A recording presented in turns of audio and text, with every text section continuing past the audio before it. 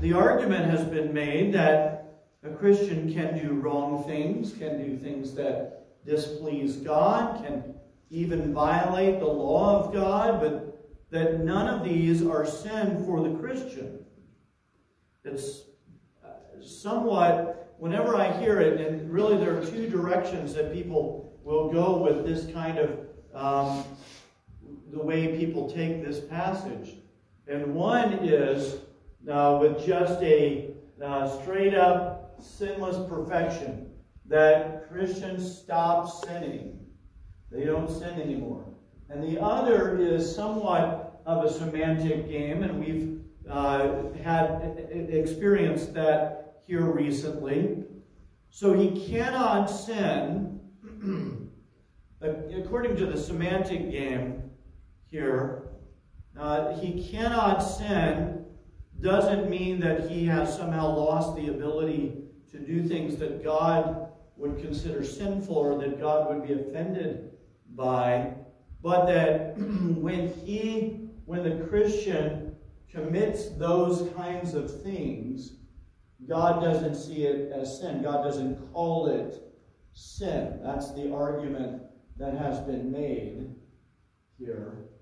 All right, so understand, if for instance a Christian steals, that's not sin. God doesn't call that sin. That's the way it's been argued and presented. It's wrong, but it is not sin because he is a Christian, and a Christian cannot sin. That's, again, this. I'm not arguing that. I'm telling you what has been argued here. And this because he's been born of God, so that wrong deeds, missteps, moral failures, and so forth no longer qualify as sin. He cannot sin because God doesn't consider it sin. God doesn't. God doesn't count it as sin. God might be displeased. He might chastise and punish and correct. But a sin is something, according to this way of thinking, a sin is something that only an unbeliever can commit. Now, I understand that the word sin is an ugly word. We find regularly in our witnessing, in our evangelism, that the world has lost the concept of sin. They have no idea about sin at all. You can talk about sin. They know what it means. They have a general idea of the meaning of the word, but they have no idea of sin as something detestable, something abominable, something that is wicked and evil. They don't really even have a concept of wicked or evil anymore in our world. There just isn't this idea, even a sense of shame. There is, in fact, in our world, more and more a sense of pride.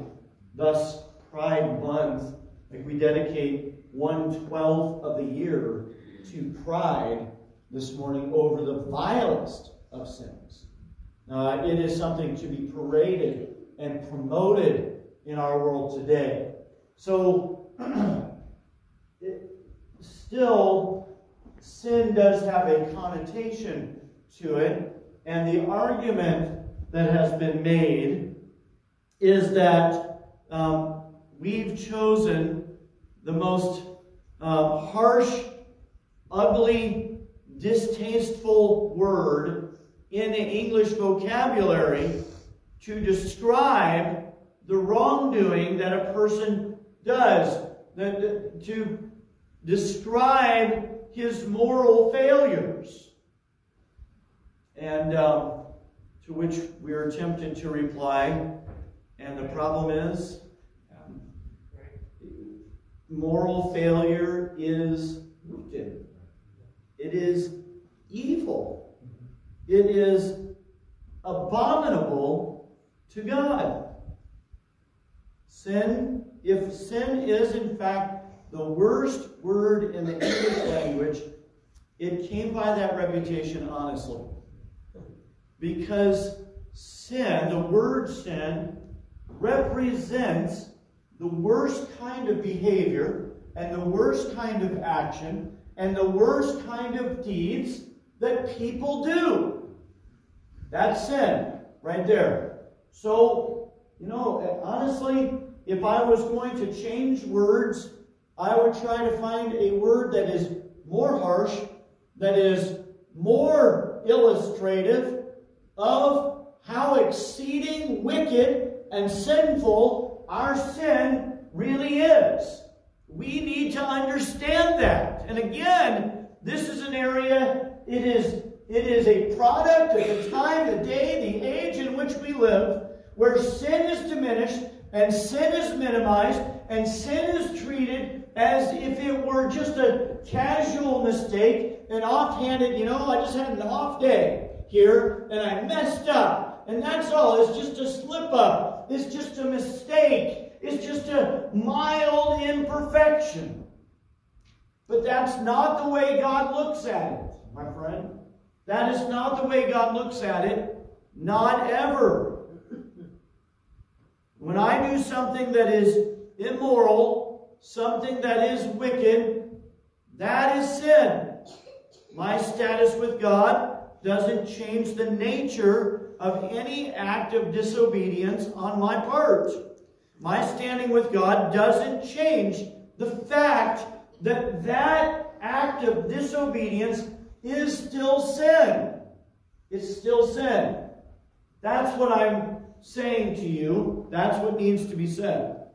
It is important to note that the Bible has one word that it uses consistently for this. Now, of course, there is wickedness, and there is evil, and there is unrighteousness, and so on. But the Bible consistently uses the word sin. In the Greek New Testament, the word is hamartia. It is used regularly, frequently in the New Testament.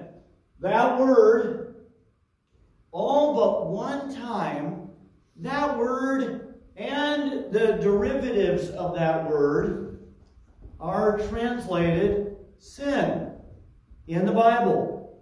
Sin translates the Greek word hamartia without exception in the New Testament. John chapter 8 and verse 7 uses hamartano with the alpha privative. Otherwise, we have the word paraptoma, which means a side slip, like an unintentional error, a fall or a failure. That would be a slip-up, that kind of thing. Sometimes it has a moral connotation to it. Sometimes it does not have a moral connotation. And that word is used 2 times, both in the book of Ephesians, chapter 1 and verse 7, chapter 2 and verse 5. The Greek word hamartia is always translated sin. 2 Corinthians 11 and verse 7 is the only exception. Have I committed an offense in abasing myself that ye might be exalted?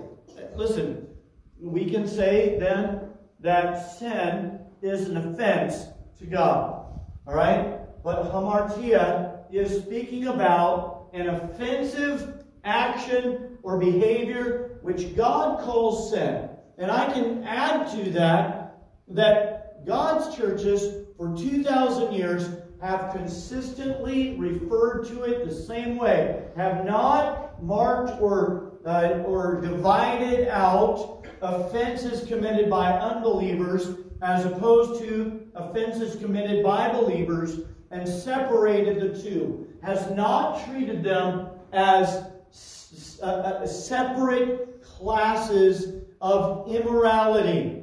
God has never done that. God's churches have never done that. Churches have spoken consistently to this.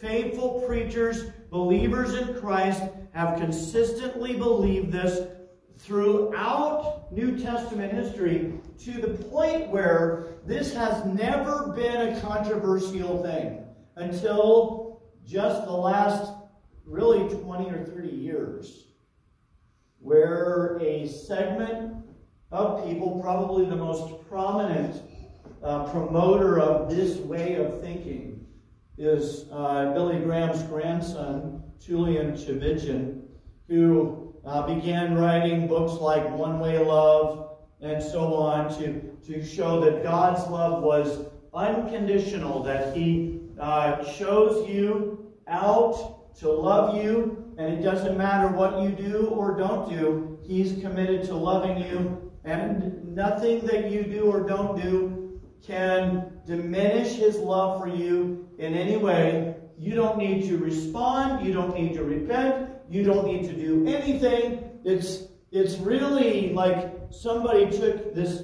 bag of all kinds of theological ideas and shook them up really good and dumped them out on the floor and kicked them around and scattered them a little bit. And that's kind of what came out of it with this. Of course, Julian Tchividjian has disgraced himself multiple times in multiple scandals and affairs and so on. And this is almost what you would expect, that a person who is busily promoting this kind of thing is carefully attempting to conceal what is really going on in secret in his life. But that being said, I come back to this and say that the church, really, God's churches, have spoken with one voice for 2,000 years on the subject of sin. It's never been excusable. It's never been given a pass. It's never been diminished or minimized in any way. It's always been called what it is. It's always been called sin. Always. The Bible doesn't change terms between believers and unbelievers. Believers do not get a pass for their sin, nor does the Bible seek to diminish the offenses of our sin. If anything, we should be even more sensitive today. Now that we've received Christ as our Savior, we should be more sensitive and more careful about sin than what we were before. Surely what we were before, because before, when you were dead in trespasses and sins, you lived without regard for God. You lived without regard for His law. You were not concerned what He thought about anything that you were doing at all. Now that you've received Christ, now that you have been made aware of the fact that your sins caused Jesus Christ to die on the cross, that your sins were laid on Jesus, and that the torture and torment of the cross was a response, was God pouring out His wrath on Christ because of your sin. That surely should give us a great sense of carefulness about doing those things, participating in those things that have caused God so much grief and pain. When we see the terrible effect of our sin on our Savior, and that has to be in our minds the most vivid account of the offense of your sin. When you think of that, there should be a great carefulness that I not be casual about my sin, that I not carve out a safe space where I can sin and not feel the guilt, the pain, the shame of my sin. That should be priority for us. As I said, if anything, when we see the effect of our sin on Christ, we should hate it more. We should invent an even harsher word to describe it, rather than attempting to minimize the word or find a more tolerable word to describe it. But we certainly must not say that adultery would be sin for an unbeliever, but it is not a sin for a believer. This is a gross misuse of Scripture to draw such a conclusion. The proverb tells us, righteousness exalteth a nation, but sin is a reproach to any people. To any people, sin is a reproach. You know, this is one of the things that the Bible makes very clear, abundantly clear, is that when it comes to our sin, God is no respecter of persons. He does not respect the person of the wise or the unwise. He does not respect the person of the believer or the unbeliever when it comes to sin. God is no respecter of persons. Even so, sin is a reproach to any people. Sin is something people commit, something we do that is contrary to God and hateful to Him. It is to misuse, to misappropriate all the wealth and all the goodness and all the riches that God has given to us. All the delights He has placed in the earth for man's pleasure. It is to say, God, you were not good to give us all these things to enjoy because you put restrictions on those things. You don't just let me enjoy it any way I want to. I think that this shows up the most clearly, most vividly when it comes to sexual sin and immorality, because clearly this is a gift that God gave to man. He gave it to man in the beginning when He created Adam. He gave him a wife and all the sexual pleasures that would come with having a wife. And then God said, thou shalt not commit adultery. And God put restrictions on the sexual activity that was to take place between men and women. He limited it to men and women first. And He limited it to married men and women. But mankind has said, God, that's not good enough. I want to do it whenever I want, wherever I want, with whoever I want. I don't want you to tell me when I can or cannot enjoy this. That's what I mean. It is taking the good gifts that God has given to us and saying, this is mine. You can't tell me what to do with it. You are the giver of all good things. But you have no right to restrict me in my use of these gifts. That is sin. That's sin. Plain and simple. I could illustrate it the same way with any other sin that we might commit. It all looks exactly like that. Saying, God, you've given us these good things, but you put too many restrictions on it.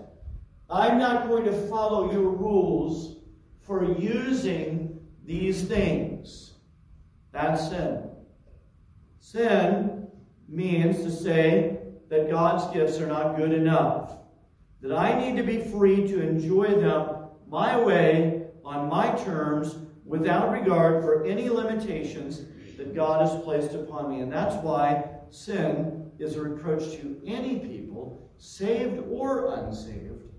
And again, I would argue that the reproach is greater to you when you've been set free from the bondage of sin. When the penalty of your sin has been laid on Jesus, and yet you go back to it. The thing that God saved you from, you go back to it. For you to then indulge the lust of your flesh and of your mind is to slap God in the face, to trample underfoot the blood of Jesus Christ, to treat it as an unworthy thing. So, let's take a look at this confusing passage here, 1 John chapter 3, verses 4 through 10, and let's clear up some of the confusion about it. 1 John 3, verses 4 through 10 says, whosoever committeth sin transgresseth also the law, For sin is the transgression of the law. And ye know that he was manifested to take away our sins, and in him is no sin. Whosoever abideth in him sinneth not. Whosoever sinneth hath not seen him, neither known him. Little children, let no man deceive you. He that doeth righteousness is righteous, even as he is righteous.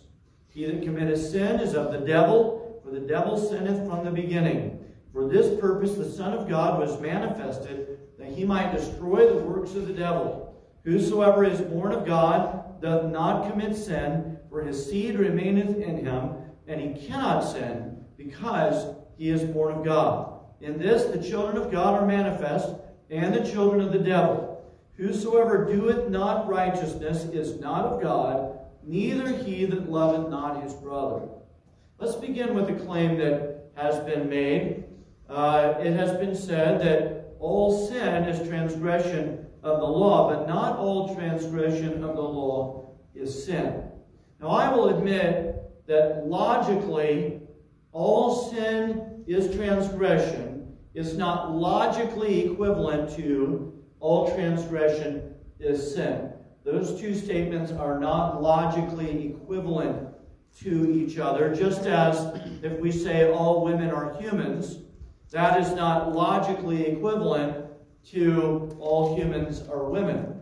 It also, those statements are not true either. But that doesn't mean that both statements cannot both be true at the same time. If I say all people are humans, I've made a true statement. And if I swap those two and say all humans are people, I have also made a true statement. Two true statements, not logically equivalent, but both true. I think we know that transgression of the law is sin. I don't think there's a question about that. Transgression of the law is sin. God wants us to know that sin itself is transgression of the law. Now, the Greek doesn't structure the statement exactly the same, but tells us that all those who commit sin also commit lawlessness, and sin is lawless living. Now, I'm giving you that based on what the Greek wording in this. The Greek doesn't use that a word that's equivalent to transgression of the law, but the idea of transgression of the law means essentially to transgress is to step over the line. That's the idea of transgression, to step over the line. So the idea here is a lawlessness is saying there is no line that I will recognize. There is no line that I will honor. I will do what I want to do. I will not be restrained in what I do. And God says that that attitude, that spirit is sin.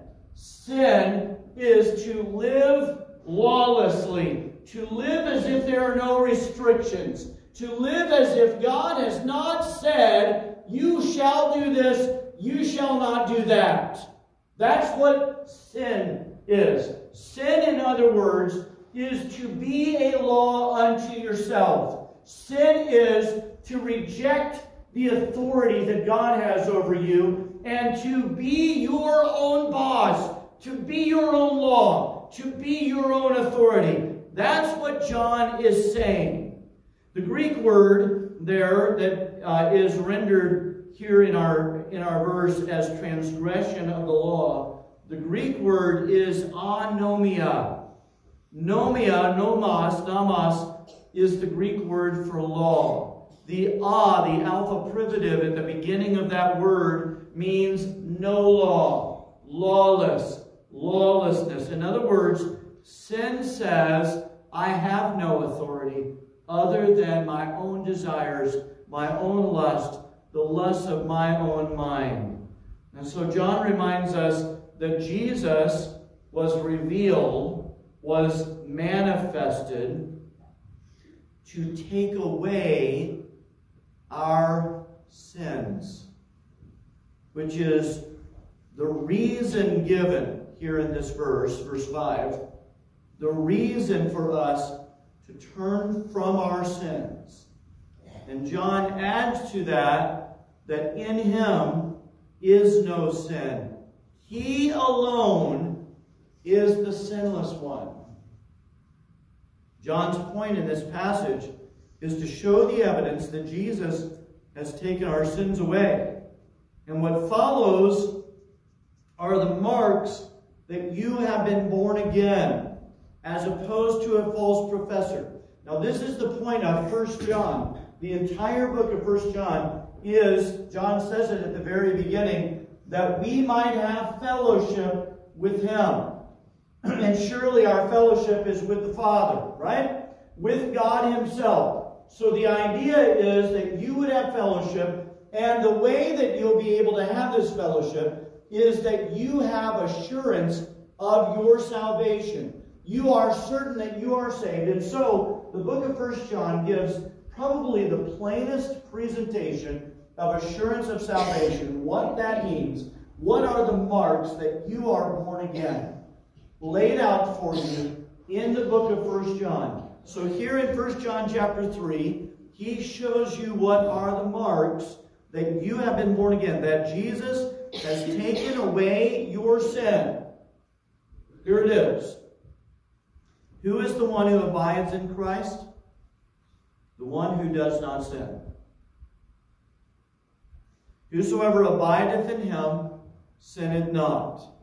Verse 6 says, whosoever sinneth hath not seen him, neither known him. Now, in that verse, the words abideth and sinneth are both present tense verbs. Present indicative. In fact, the indicative means that this really has happened. Present tense, the present tense in the Greek is a continuous thing. Just as our present tense, you always live in the present. You know that, right? You cannot live in the past. You can be preoccupied with the past, but you can't live in the past. You can't. You can't. No matter how, when we go back to my hometown in Terre Haute, Indiana, my wife always makes snide comments about Terre Haute and just spiteful things that she says about my hometown. And one of the spiteful things is that Terre Haute is a place that insists on never changing. It's true, actually. As painful as it is. The same buildings on the same streets that were boarded up when I was a teenager are still boarded up today. Nobody's gone in and bothered to knock them down or tear them down or anything like that. They just stay boarded up forever. There are probably ghosts that live in there, and they're probably keeping them in there. And those ghosts probably have just one tooth, like many of the people in Terre Haute. But anyway, I digress. Why was I saying that? It was a good illustration, too. Oh, yeah. Never changes. Never changes. There are people in Terre Haute and all over the world who live in the past. It looks like they reached the 1970s and they never progressed past it. Right? Their styles are still the same. Their entertainment's still the same. The music's the same. All of that still frozen in time. That was the idea. Sometimes people will live a life that seems to be frozen in time, but still you live in the present. You don't live in the future. You don't live in the past. We always live in the present. The present tense, then, is a continuous tense. It is where you are living. It is what you are doing. It is what you are in the habit of doing. What you are in the practice of. And in fact, in this passage, the word committeth is used a number of times. And that word committeth can be practices. It has to do with doing. The work that you do. What you do. This is what you do. So when John here is talking about sin, He's talking about the practice. He's talking about what you do as a manner of life, as a way of life. So he says, whosoever abideth in him. That word abideth is the present tense. Continuous, habitual, the practice of abiding in him. Which is, of course, what you would expect. In fact, you would say, well, it can't be abiding if you're coming and going, if you're transient, right? Whosoever abideth in him sinneth not. That word sinneth also is the present tense right there. Both mark what is characteristic of this life. Now, I'll point out to you, as has been pointed out, that other versions of the Bible translate this as makes a practice of sinning or practices sin. And that this has been used as an argument against seeing sin as habitual. But if you're King James only, then you can't see it that way, as the way that we're being told. Let me say this about that. All right, first of all, we don't reject outright whatever the other versions say. Like, if the NIV says it, it can't be right. All right, we don't say that. Sometimes other versions get it right too. They do. This is not shocking. You should not be horrified to hear this. Wait a minute, you're saying they might be right sometimes? Yeah, I'm saying they are right sometimes with that. So we don't reject outright whatever the other versions say, or reject it because the other versions say it. We examine all these things according to the standard that we have, which is the words that God gave, the Greek and Hebrew. We can examine it that way. That is the standard for a right translation, a faithful translation, as opposed to an unfaithful one. And the Greek in this passage bears out that other translations have translated this correctly, and perhaps at times more clearly. Otherwise, we either have to argue for sinless perfection, or else we have to do what some have done and make it about the word sin itself. John is saying that a believer's faith is demonstrated by his practice, by his habitual action, not his extraordinary ones. The present tense verb shows continuous, habitual action, practice. It shows practice. Those who habitually abide in Christ are saved people who, as a manner of life, abide in Christ. They are saved people. Okay? That's what John is saying here. And those who, as a way of life, live in sin, they show that they are unsaved people. That's what the Bible is saying here. A Christian, as a habit of life, is abiding in fellowship with the Lord Jesus.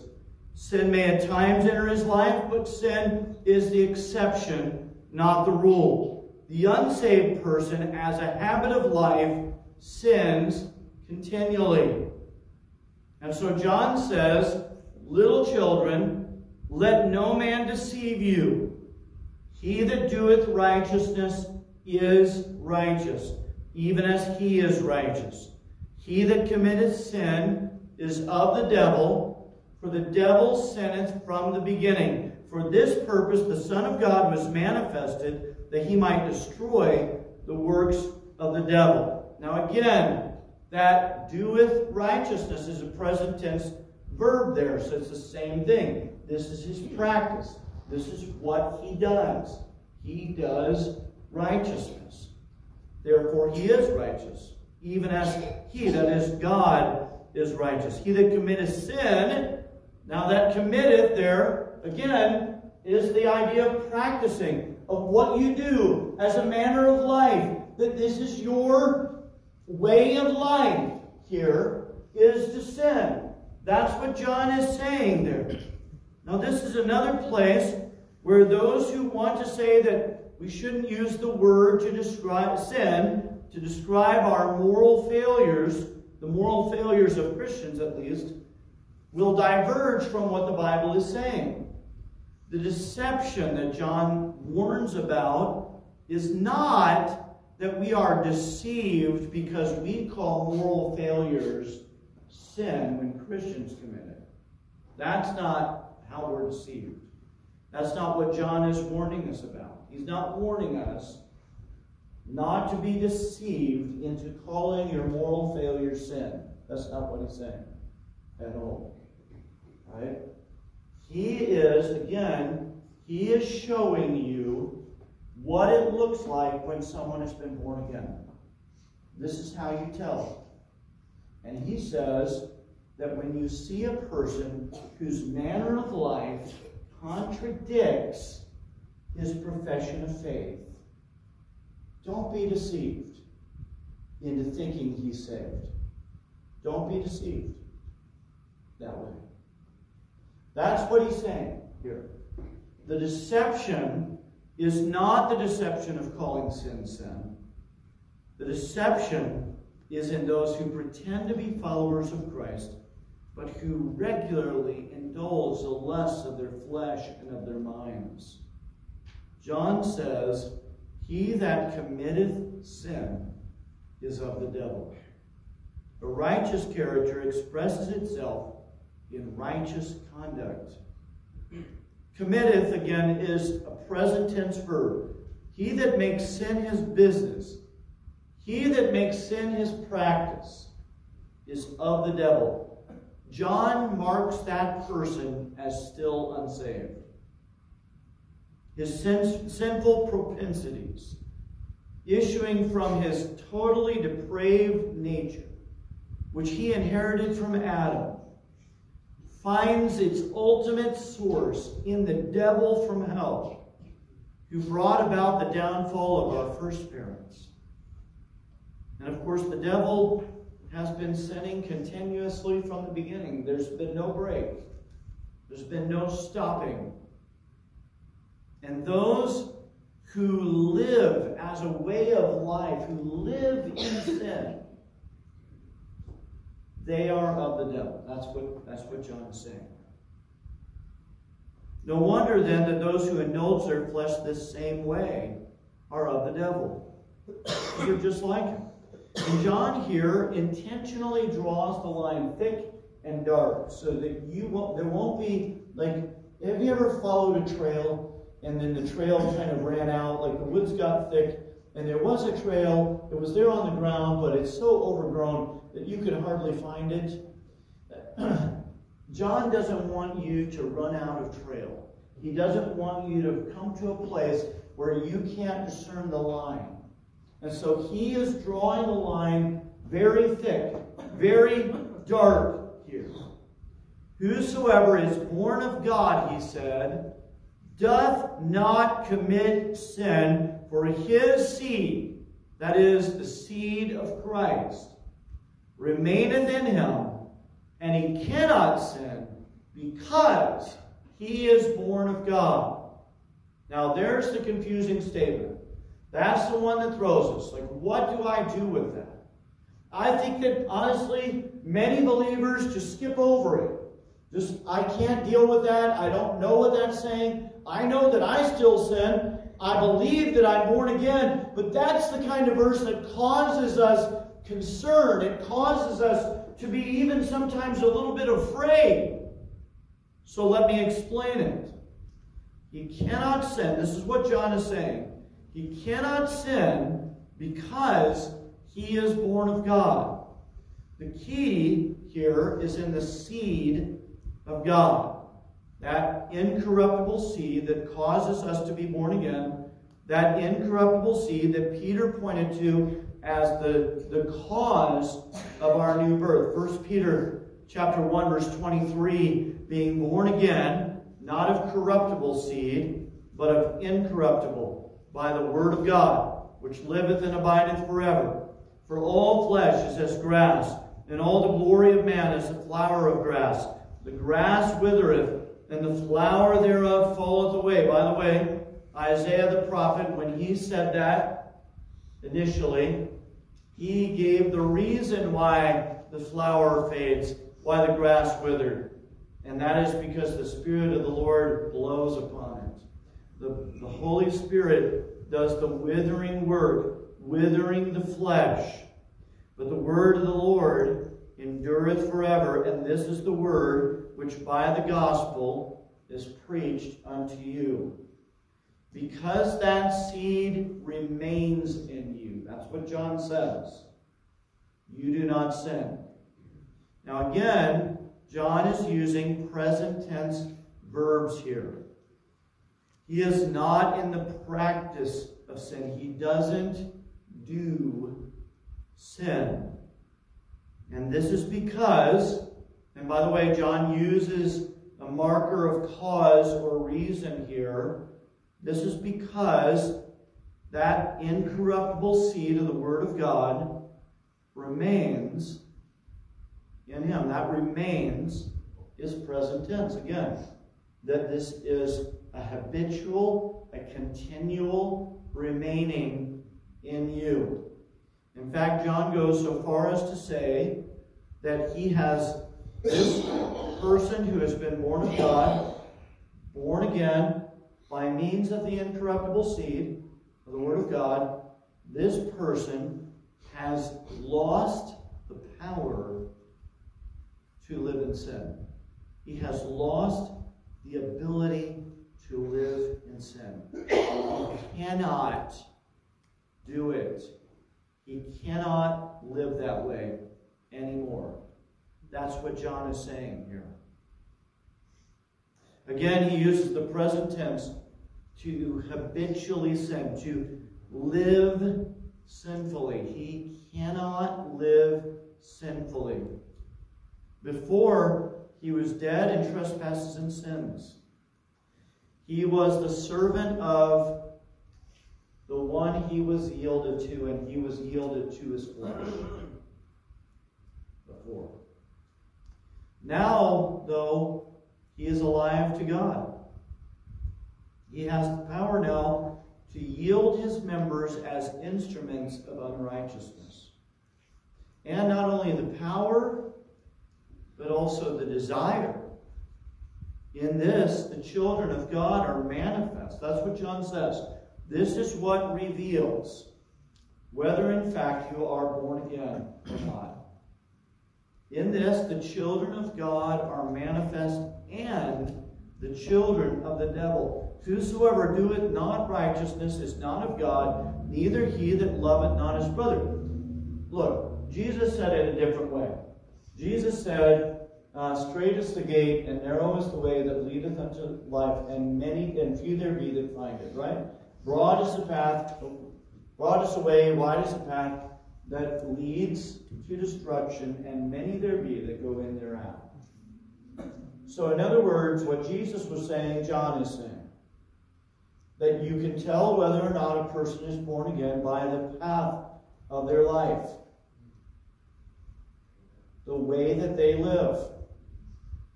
A person tells you that, I'm born again, but they're harboring all kinds of secret sins. Look, I'm supposed to believe that. I'm not supposed to do this sleuthing. Hire a private investigator to go and check to see if you are engaged in nefarious activity. I'm not doing that, all right?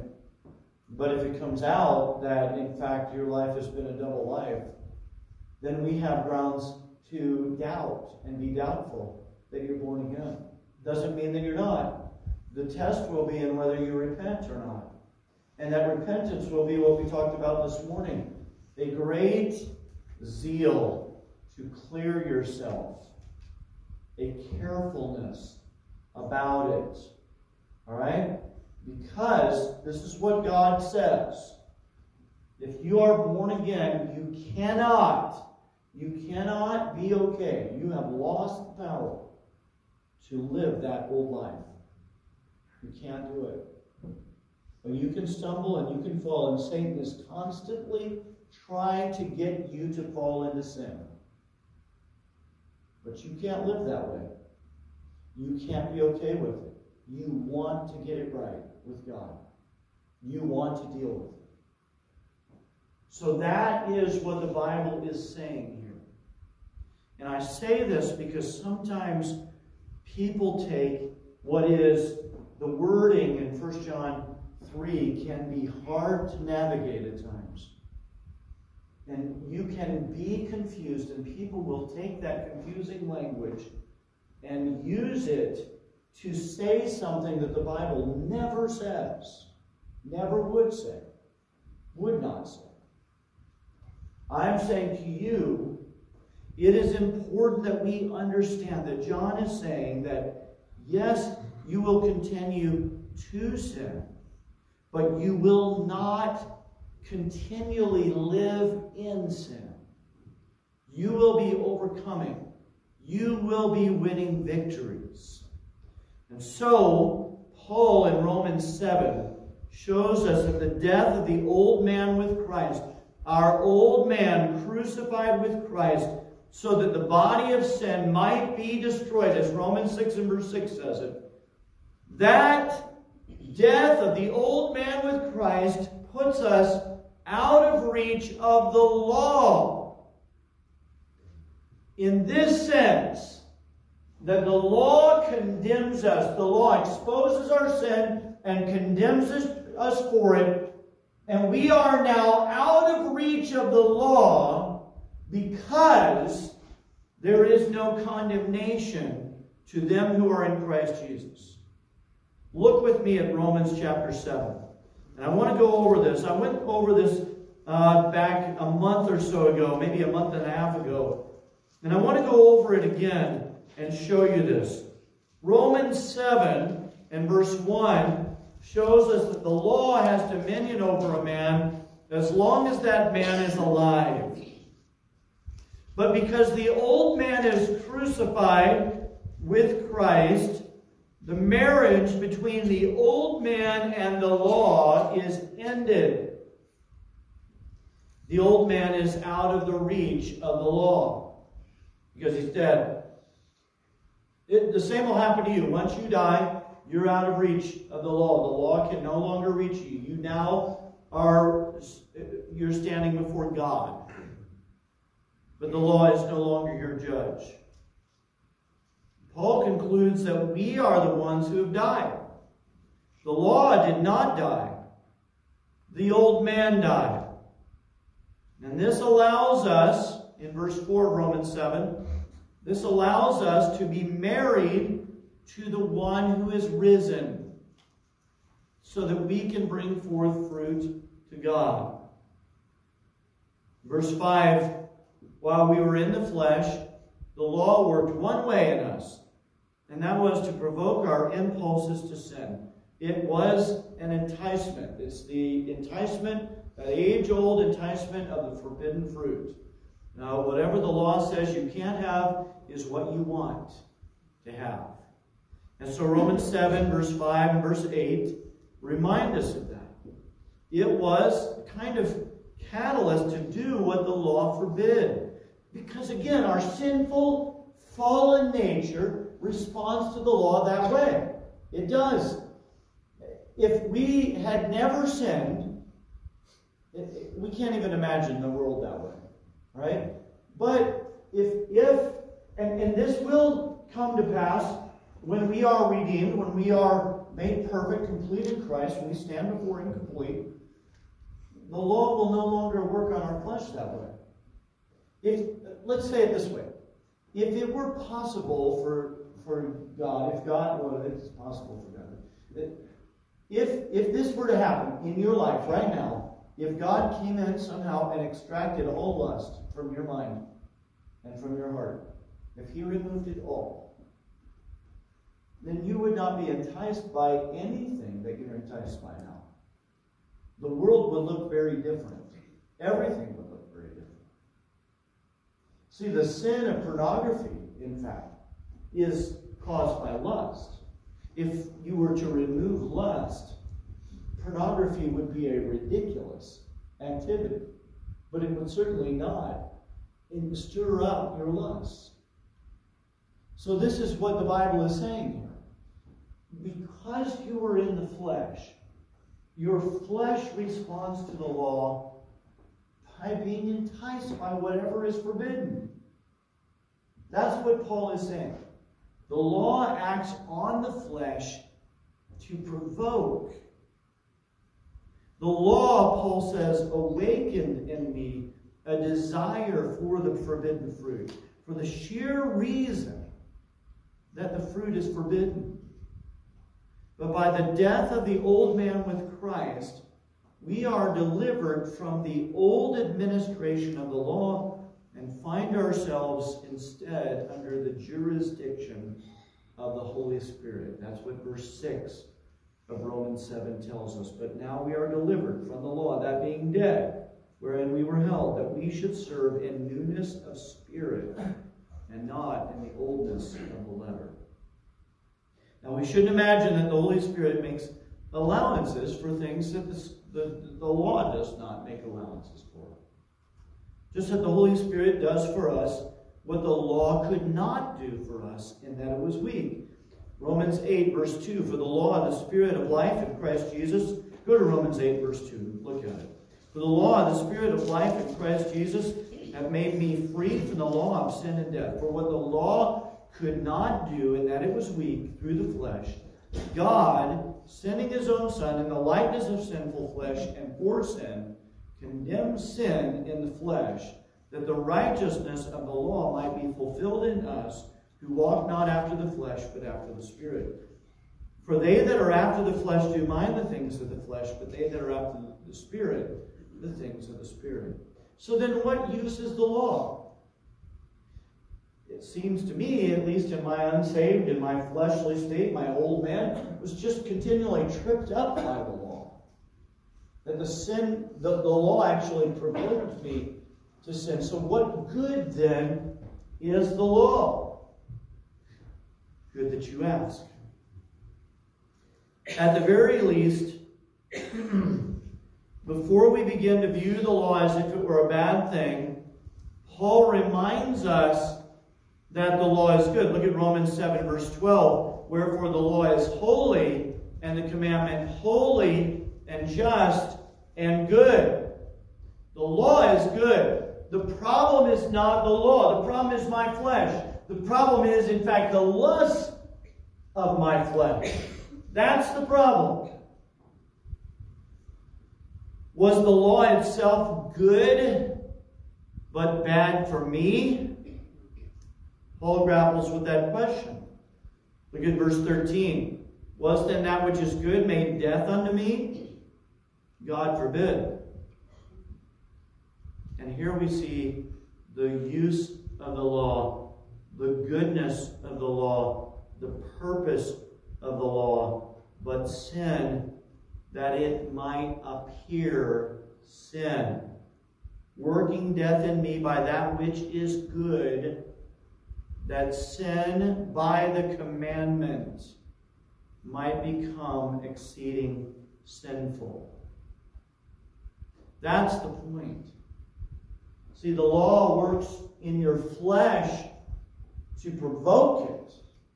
I can't have it, but I want it. I didn't want it until the law said I couldn't have it, and now I want it.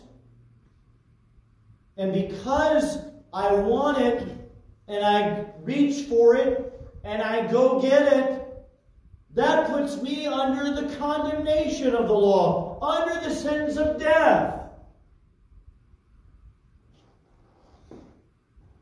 What was good, the law, is my death. Is that the point? No. The point is to show you how terrible sin really is. That's the point. The point is to take that word sin and make you shudder at it. Make you see how wicked it is. A few chapters before this, Paul is more direct about the role of the law in the sinner's life in Romans 3:19. Now we know that what things soever the law saith, it saith to them who are under the law, that every mouth may be stopped, and all the world may become guilty before God. Therefore, by the deeds of the law shall no flesh be justified in his sight. For by the law is the knowledge of sin. The law shows you that it's sin, and that sin is exceeding sinful. And this is consistent with our experience, both with our sinful nature and with the law. Because, it's one thing to be doing what you know you shouldn't be doing, but then a police officer pulls up with his lights going, twirling. And now, it's not just that you knew you shouldn't have been done doing that. Now you know that you're cooked. You're in trouble. That's the law. Doesn't the law stand as a warning against sin? And when I have sinned, doesn't the law stand in condemnation against me?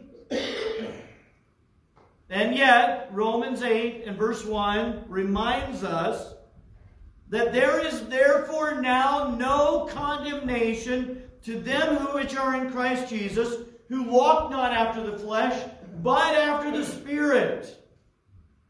So is there any value of the law to the believer?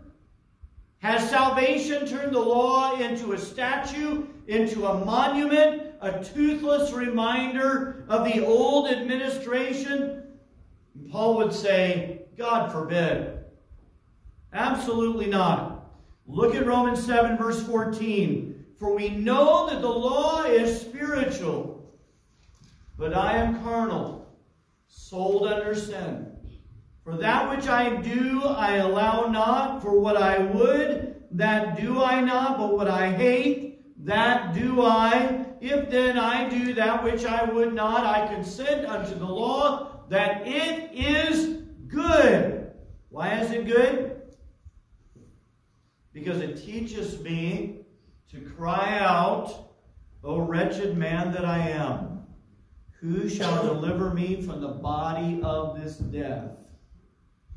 I thank God through Jesus Christ our Lord. That's the point. But I haven't made my point yet. My point is that the law is not a rival to grace. The law is not an opponent to grace. The law is, in fact, a friend to grace. Paul describes the law as our schoolmaster to bring us unto Christ. That is the grace of the law, that it plainly shows our guilt. No varnish, no pretension, no powdered sugar on the dung heap, as we've said. And that's why we must fight against sin, flee youthful lusts, resist Satan. All the things that God says to us over and over and over and over in His Word about sin. We must do that. We must fight. We must war against our flesh. We must not yield. We must not, the old 70s doctrine of let go and let God. And it sounded really fresh and exciting. And it got a lot of people in a lot of trouble. Because God did not ever intend for you to sit back passively waiting for Him to deliver you from your lusts. God has armed you and equipped you so that you can fight against your lust and overcome. You are not slaves anymore. You are not in bondage anymore to the lust of your flesh.